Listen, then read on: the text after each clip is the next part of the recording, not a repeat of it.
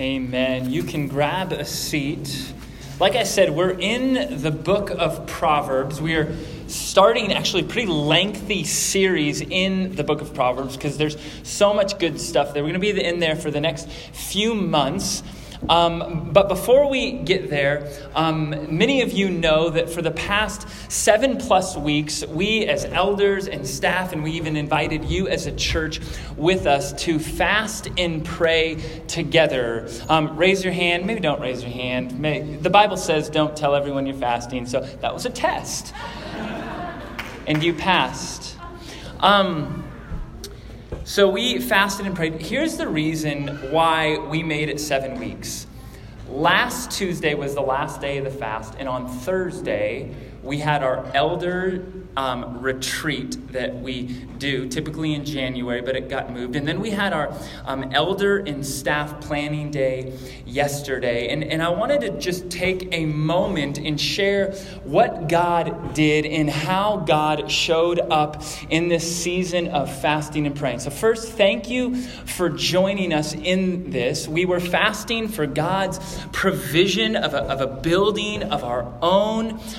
We've been fasting and praying for His will in a building. We've been fasting and praying around God redeeming the use of technology in this new season in which we feel like we're just trying to keep up. And so we're so glad to serve those who are here and those who are joining online. Guys, did you know that there's people in our church who've never been to the Mission Church ever before in person, but they call the Mission Church home because they are in a season where they found us online and just still feel more comfortable in this uncertain time, just continuing to be a part of our church that way. And so that, can we just praise God? He works in mysterious ways. Amen? So let me start by saying this. I shared with a pastor mentor of mine that we were going to be fasting and praying together as a church. And I said, we've never done this. Can we expect anything? I'm a little nervous. And he said this. He said, when you fast and pray as a church, you can show up. You can expect that God will show up and act and speak. And when he told me something, I'm like, amen. And then he said, but he might act and speak in ways you weren't quite thinking. And then I thought, oh. And so I want to just take you on a short little journey here. 5 years ago, one of our elders, Sean, and I circled this building literally in prayer. More times than we could count. It was about 6 o'clock in the morning. It was pouring down rain. This is 5 years ago, and I was, I've been praying for a church building of our own for quite some time. And so I said, Sean, let's go circle and pray this. He's one of the elders at the time, still is. And so we circled this big old building in the pouring rain, praying for this building, praying for our church, praying for this city, not knowing that we would not be able to go back to Hazen last summer, and not knowing that this building would be opened to us. And it was literally the only option of about 6 or 7 different things we reached out for. And so I just look back and go, okay, God, I was circling it for different reasons, but you know. Isn't that amazing? You know that.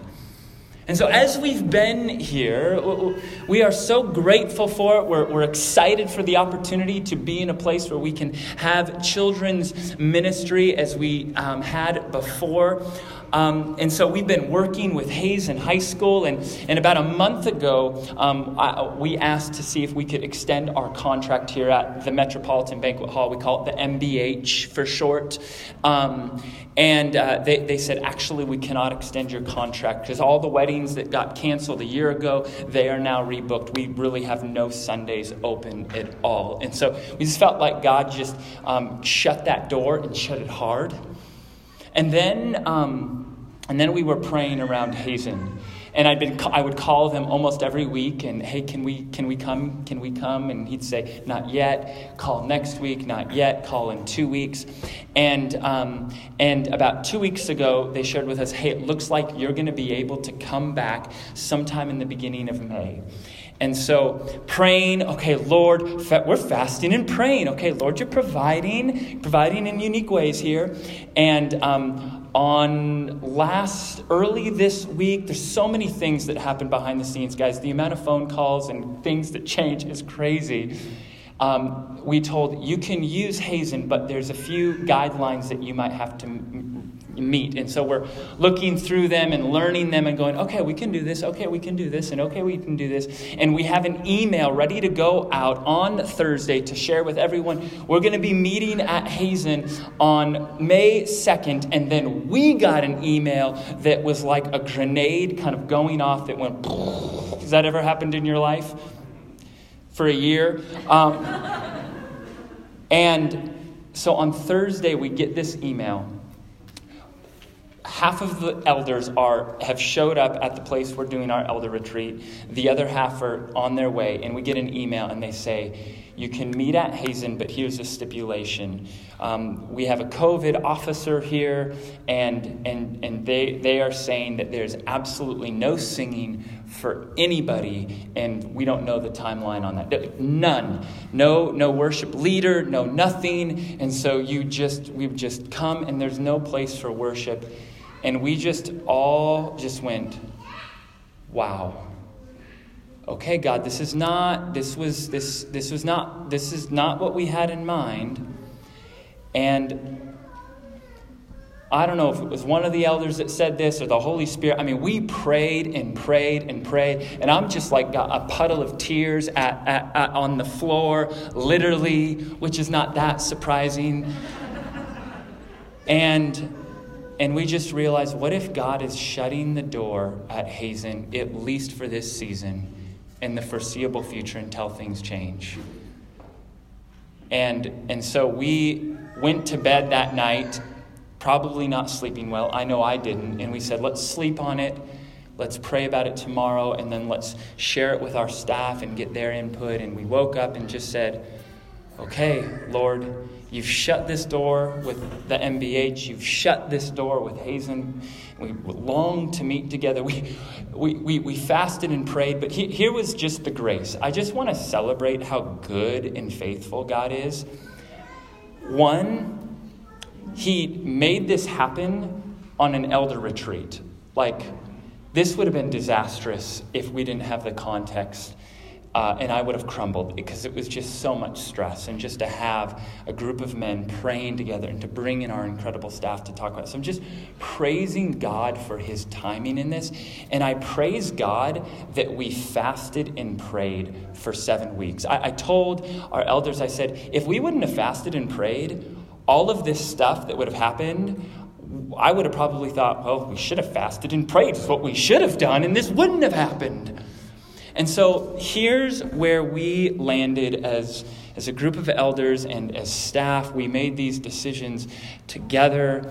And I don't say this lightly, and I almost never say this, but we really feel like this is from the Lord. One, we feel a bit like Abraham, where God says to Abraham, hey, I'm going to bless you and you're going to be a blessing to others. And I'm going to lead you into this promised land. And Abraham says, okay, what do I need to do? And God says, you need to leave everything. I'm shutting all the doors that you know.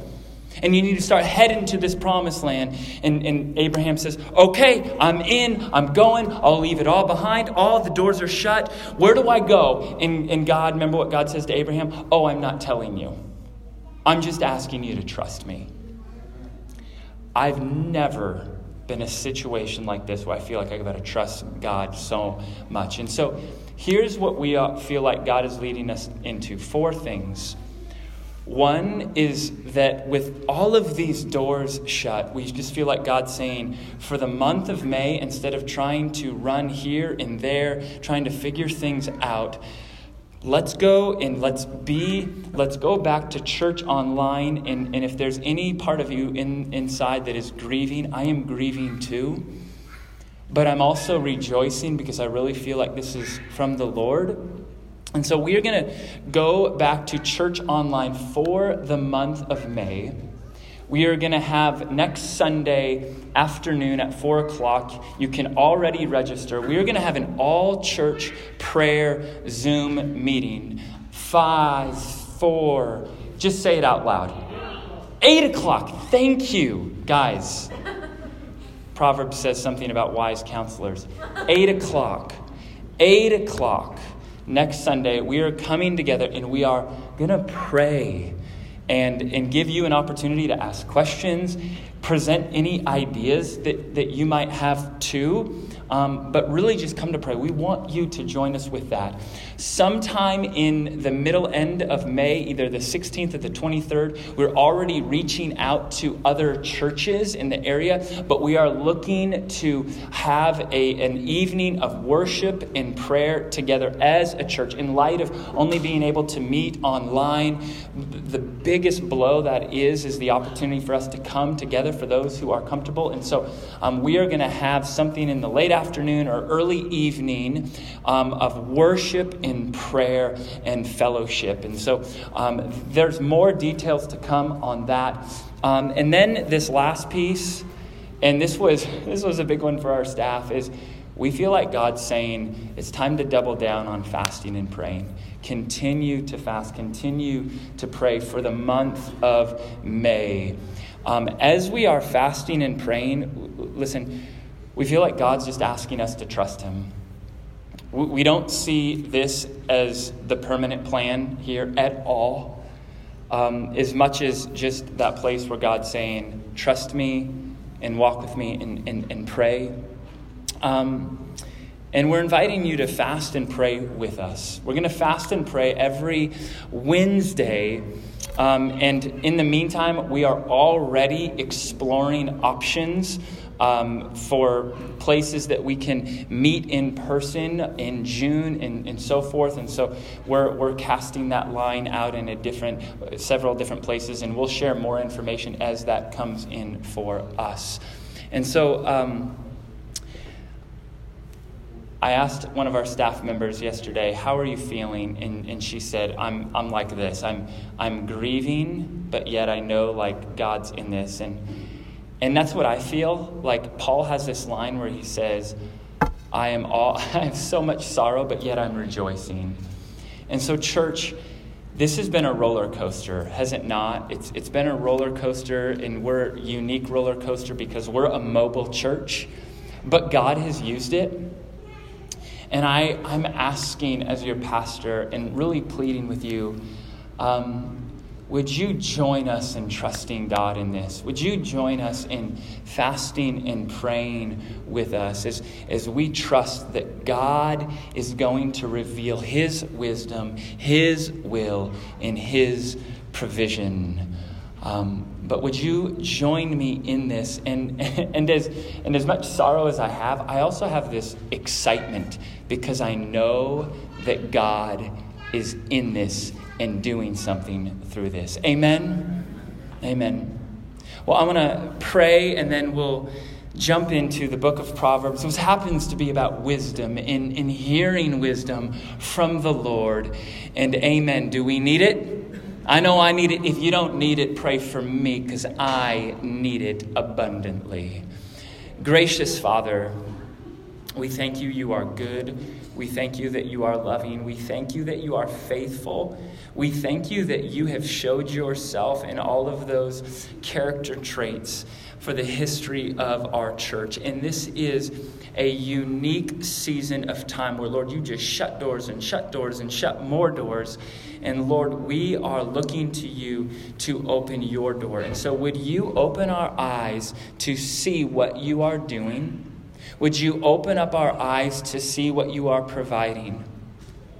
Would you strengthen our faith as we put faith in you? And Lord, we pray and we trust that you will use this for your glory and our good. And everybody said, amen. I thought about rewriting the sermon to fit the context of our situation, and then I realized that this sermon perfectly fits our situation. It's on Proverbs chapter 1.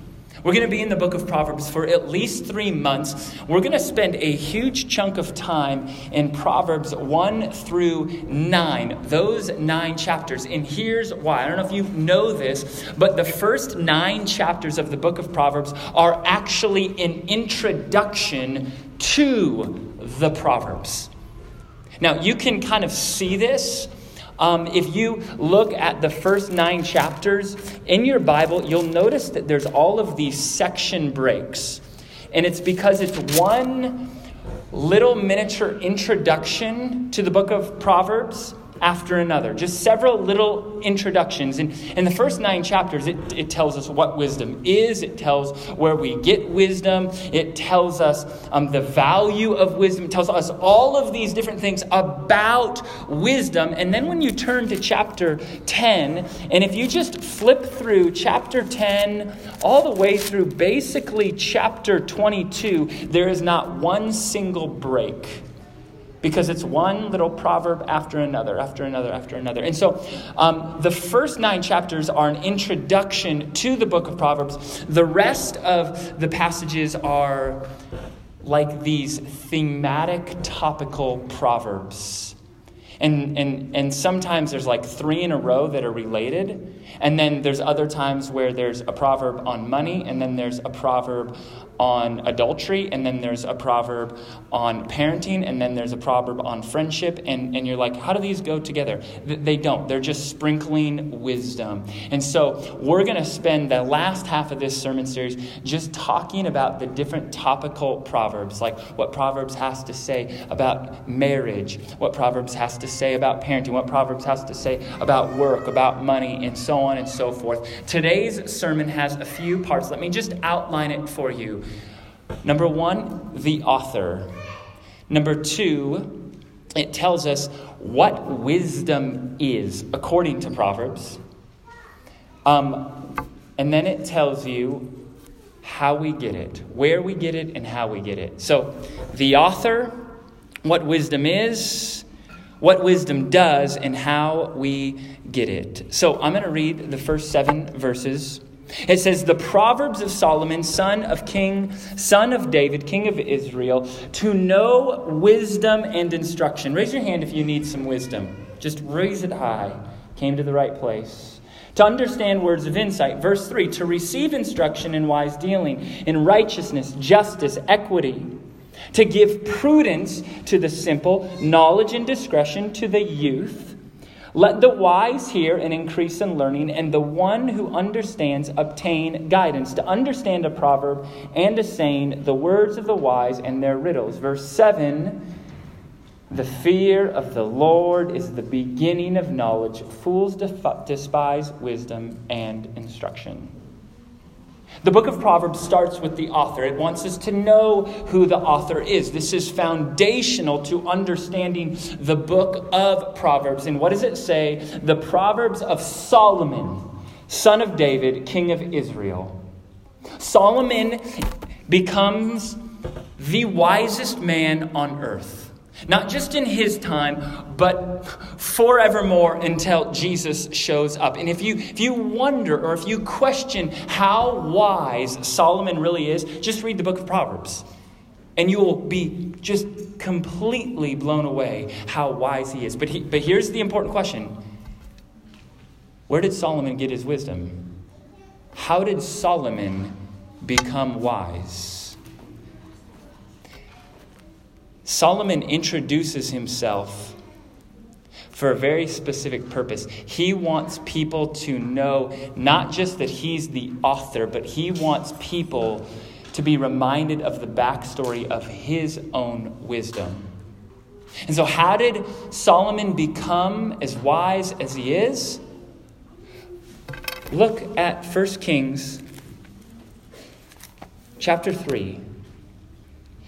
It says, at Gibeon, the Lord appeared to Solomon in a dream by night, and God said, ask what I shall give you. And Solomon said, You've shown great and steadfast love towards your servant David, my father, because he walked before you in faithfulness, in righteousness, and in uprightness of heart towards you. And you have kept for him this great and steadfast love, and have given him a son to sit on his throne this day. And now, O Lord my God, you have made your servant king in place of David, my father, although I am but a little child. Any children in this place? Children? Any of you feel like maybe you are a child when it comes to your wisdom? This is Solomon. And I want you to notice this. Solomon says to God, I've just become king. I'm a teenager. And I need help. I don't know how to lead. I don't know how to guide. I need help. You have to see that here. Is Solomon born wise? No. Not even close. He knows that he needs wisdom. That'll come into play at the end here.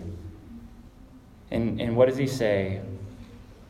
Says, and now, O Lord my God, you have made your servant king in place of David my father, although I'm but a little child. I don't know how to go out or come in. And your servant is in the midst of your people, whom you have chosen, a great people, too many to be numbered or counted for multitude. Here's what I want, Lord. Give your servant, therefore, an understanding mind to govern your people, that I may discern between good and evil, for who is able to govern this your great people. And I love this. It pleased the Lord that Solomon had asked this. It pleased God that he asked for wisdom. James 1:5. Do you know this verse? Any of you who lacks wisdom, let him ask God, who gives generously to all without finding fault. He asked God, and it says it pleased God that Solomon asked for this. And God said to him, because you have asked this, and have not asked for yourself long life or riches or life of your enemies, but have asked for yourself understanding to discern what is right, behold, I now do according to your word. Circle that word now. Right here, right now. I now do according to your word. Behold, I give you a wise and discerning mind, so that none like you has been before you, and none like you shall arise after you. Where is the source of Solomon's wisdom? Where is it? God. It's from God. The book of Proverbs is built on that foundation. Wisdom is from God. You want wisdom? There's a way. It's through God. It's through God. So Solomon is our author, and he tells us quite plainly that it is from God, his wisdom, all wisdom. Now look at verse 2. Verse 2 begins to tell us the definition of wisdom. And if you notice, verse 2, verse 3, verse 4, it lists several different synonyms for wisdom. And we see the first set of synonyms of wisdom here in verse 2. To know wisdom and instruction, to understand words of insight. Now, every single commentary I read on the Book of Proverbs says this about the definition of wisdom in Proverbs. They say something along these lines. In the Book of Proverbs, wisdom is like a diamond. A diamond's got multiple faces on it, facets to it, that make up the whole. And wisdom is just like that. And that's why we get all of these synonyms to start the book of Proverbs. Solomon is giving us a definition of wisdom by telling us all the different facets and sides to it. So wisdom is not just knowledge. Wisdom is not just being smart. Wisdom is not just being fill in the blank. It is the sum of several different parts. And so I'll just point out 4 phrases that Solomon uses that I think give us a clear definition of what wisdom is. to know wisdom and instruction. See how he combines wisdom, instruction? That word instruction, in the Hebrew, it's musar. Everybody say musar. Musar. Now say it with some authority. Musar. Now this word literally means training or discipline. Solomon begins his definition of wisdom with saying wisdom has to do with discipline. Wisdom is it's discipline. So wisdom is not merely knowing what's right to do, it's having the discipline to do it. Wisdom is discipline. I wrote this in my notes. Wisdom is not just knowing, and then I put a blank there. Write that down. Wisdom is not just knowing, and then put a blank there. And maybe you might say, wisdom is not just knowing I should eat healthier. And the last part is, it's possessing the discipline to do it. Wisdom is not just knowing I should pray. It's having the discipline to do it. Wisdom is not just knowing I should be honest in work. It's having the discipline to do it. Wisdom is not just knowing and then fill in the blank of that really hard thing that you're struggling with in this season and then finish with this. It's possessing the discipline to do it. Wisdom is discipline. Wisdom is doing the hard thing when it's the right thing. How about this quote? This was sent to me sometime a while back, and I found it back online. It says this: divorce is hard, marriage is hard. Choose the right hard. Obesity is hard, being fit is hard. Choose the right hard. Being in debt is hard, being financially disciplined is hard. Choose the right hard. Not communicating is hard. Communicating is hard. Choose the right hard. And then I added this one. Not following God's will is hard. Trusting God's will is hard. Choose the right hard. Wisdom. It's not just knowing what's hard.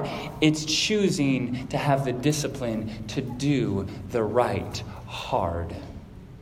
Wisdom is discipline. And isn't it interesting that Solomon starts with this little facet of wisdom? He says, before we talk about the knowledge piece, let's talk about the discipline piece. Verse 3, it says, the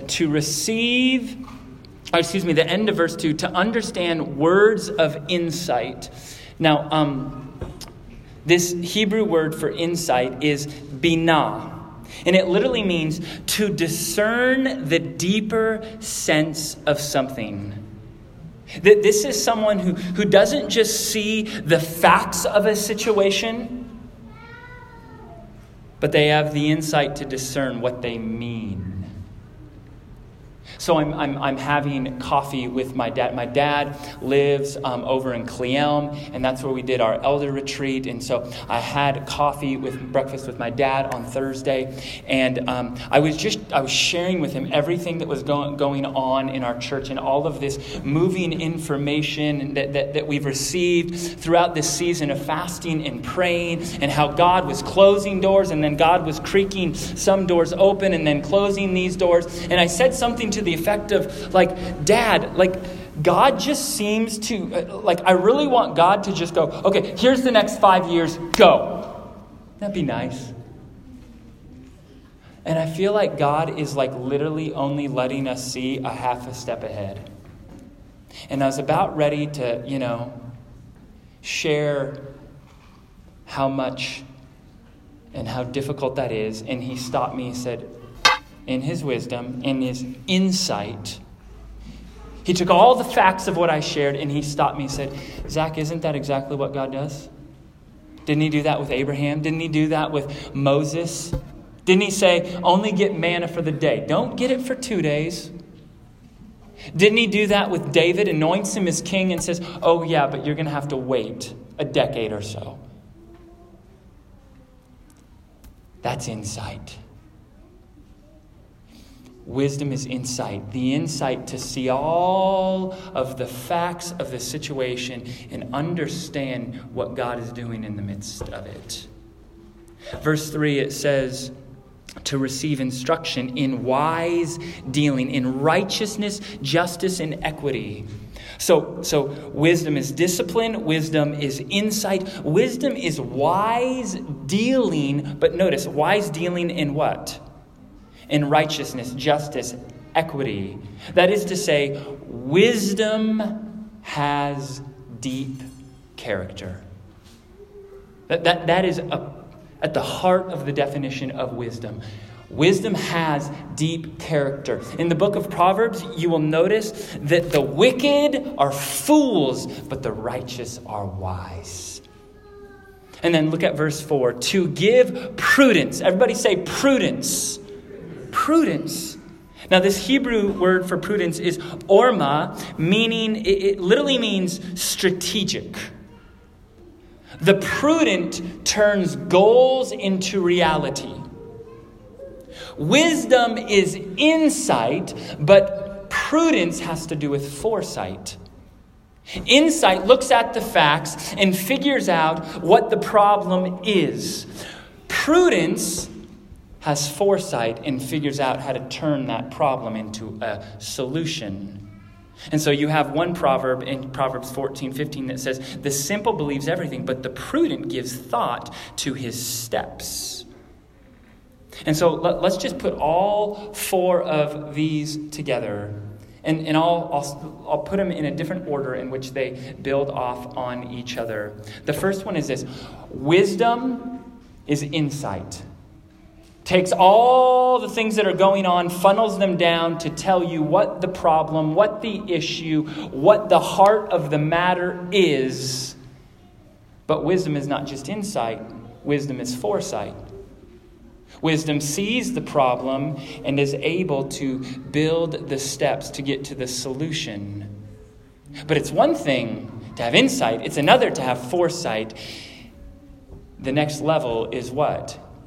You got to have discipline and deep character to walk all these things through. So do you see?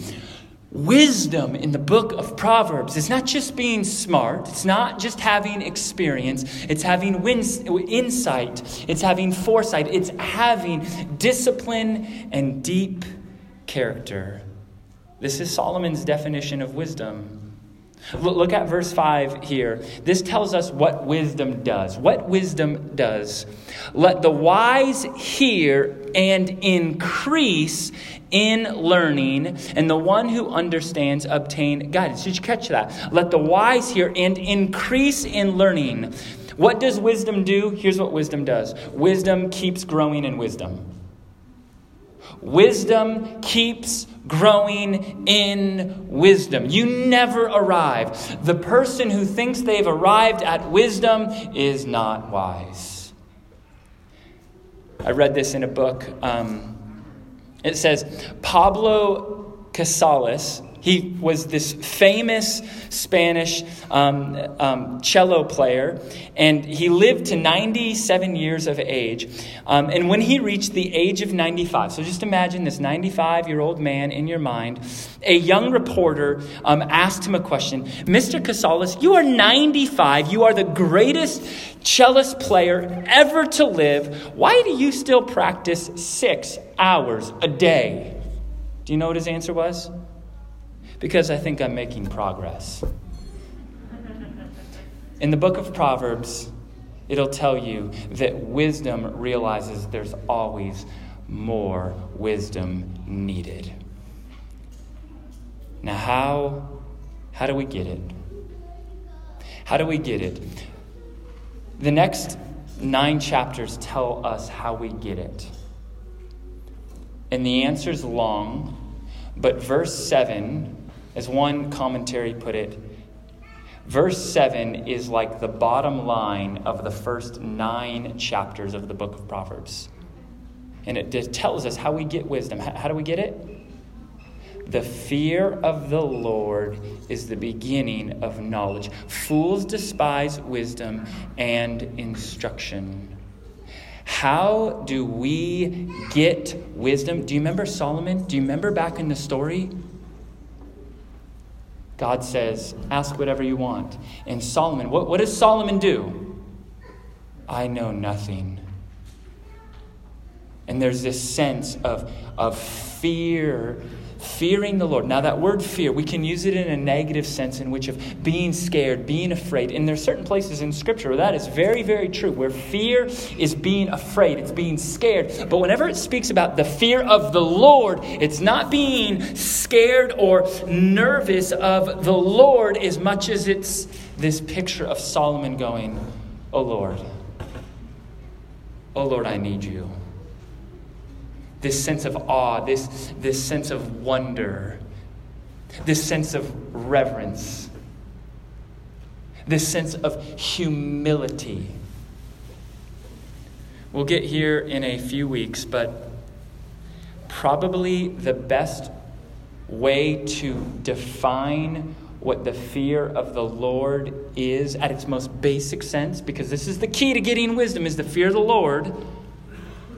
But what does the fear of the Lord look like? If I could tell you in one sentence, I would just quote Proverbs 3, 5 and 6. This is what it looks like to fear the Lord.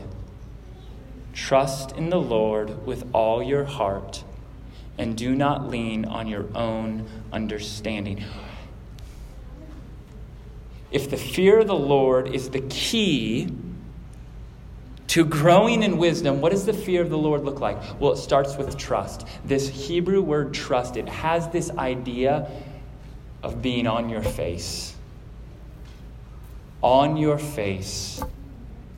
Humbled, surrendered. Going, I can't, I need you. And lean not on your own understanding. This is why I think this sermon is so fitting for the season we are in as a church. I just during the elders retreat, and I'm just going, Lord, you are forcing me to trust you in a way I've never trusted you before. And I fear you.